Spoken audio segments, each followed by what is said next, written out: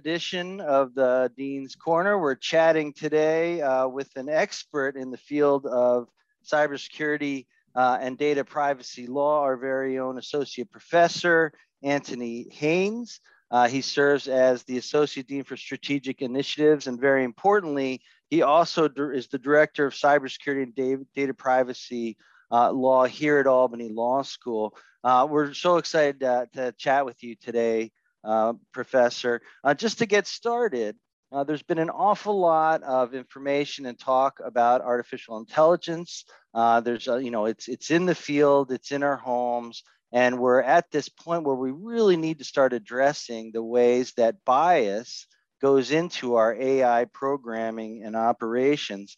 So I was wondering if you could start us off with that. How is it that bias is even an issue when it comes to artificial intelligence? That's a great question, Keith, and thank you for the graceful introduction. My brother is a computer science professor at West Point, and I once was a professor of computer science at the Air Force Academy many years ago. And so when I was talking to my brother about the fact that algorithms and computer software can be biased, he thought I was crazy. He said, Anthony, how could that actually be the case? And so I had to explain to my computer scientist brother the argument for why it's an issue. And so this is a hard question to get across. And what we've discovered, initially the exploration and questioning was conducted by data scientists and computer scientists who are looking at the use of algorithms, is that the decision systems that we have in place replicate our pre-existing human culture. And so if the pre-existing organization or cultural norms include bias or prejudice, then the algorithms will very often faithfully replicate those pre-existing norms. And so what's really confusing, particularly for people within the IT community, is this idea that, well, software can't discriminate, code can't be biased. And then you have to show, well, when you make a decision, the effects of the decision can have disparities and have different outcomes on different populations impacted by the algorithm. That is fascinating. So we're really just borrowing from past practices of exclusion, segregation, of racism, the way it's used in language, and putting it right into our otherwise neutral and objective AI systems. What are some examples of how this plays out in the real world? Sure. And basically in every walk of life, you will find an example. So since we're coming from a law school and we're comfortable with the law, I'll use one from the legal context. So in the context of criminal justice and in sentencing, every jurisdiction will have some version of a predictive algorithm to assess the likelihood that a convict will commit a future crime. What is the risk of recidivism? And so a popular tool to do this is called COMPAS. And so what it does is it takes a variety of factors, 137 factors, and then it makes a output score from 1 to 10, 1 being a 10% chance of committing a crime in the next 5 years, and 10 being a 100% chance of committing a crime in the next 5 years for each particular defendant or convict at the time of sentencing. And so the thought is, well, that's great. We're taking out the subjectivity of the human beings, and we're going to have this objective system making a score. Isn't that wonderful? Well, there's any number of critiques. A few of them include this. The entity that's determining how to answer those 137 inputs is usually the probation officer or the court psychologist or the prosecutor, and is not the defense attorney for the client. So that's the first issue. Now, some of the metrics might be subjective, such as, do you believe a hungry person has the right to steal? If you answer yes to the question, or if the probation officer answers yes for you, then that might convey a lack of respect for property, that you have a criminal mentality, when in reality, you're thinking, well, if I can starve or not starve, I'm going to choose not to starve, right? So there's this idea of a judgment here. But some of the factors are objective, such as, have you been arrested for a crime in the past? And it turns out, when data scientists analyzed all these factors, they found that only 2 of the factors actually mattered, and in fact, gave a better prediction accuracy than the larger number of factors. The 2 factors that mattered were the age and the prior arrests. It turns out that older people tend to get arrested and to be convicted of crimes at lower rates than younger people. And it turns out that people who've been arrested for a crime in the past are more likely to be arrested for a crime in the future and to be convicted in the future. And so you would think, well, these two data points appear to be relatively neutral. How could there be any racial implications or gender implications in these data points? Well, it turns out that on the issue of prior arrests, communities of color have historically been over-policed.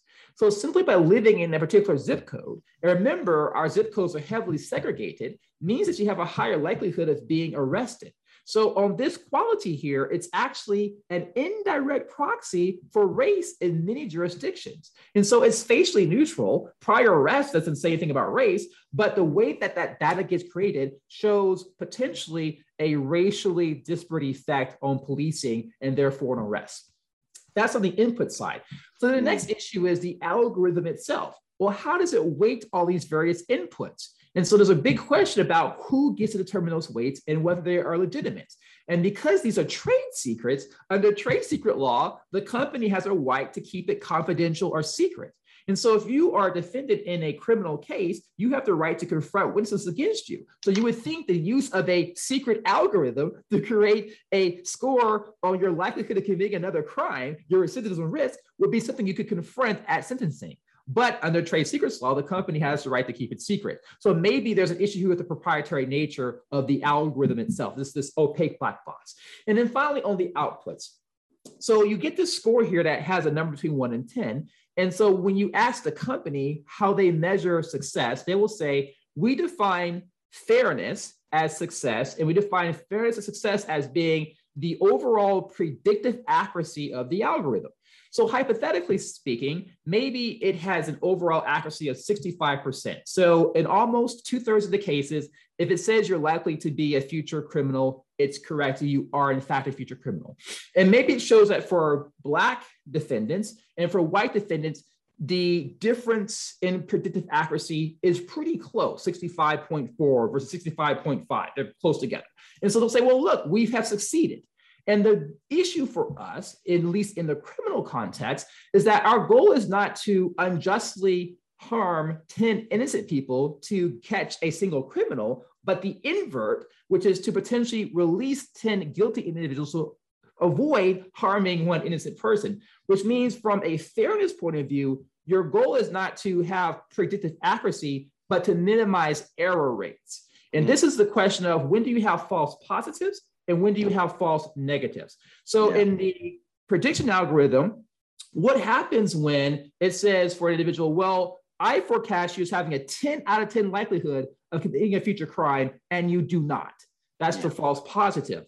Or conversely, I say you have a 1 in 10 chance of committing a future crime, and you do. That's the false negative.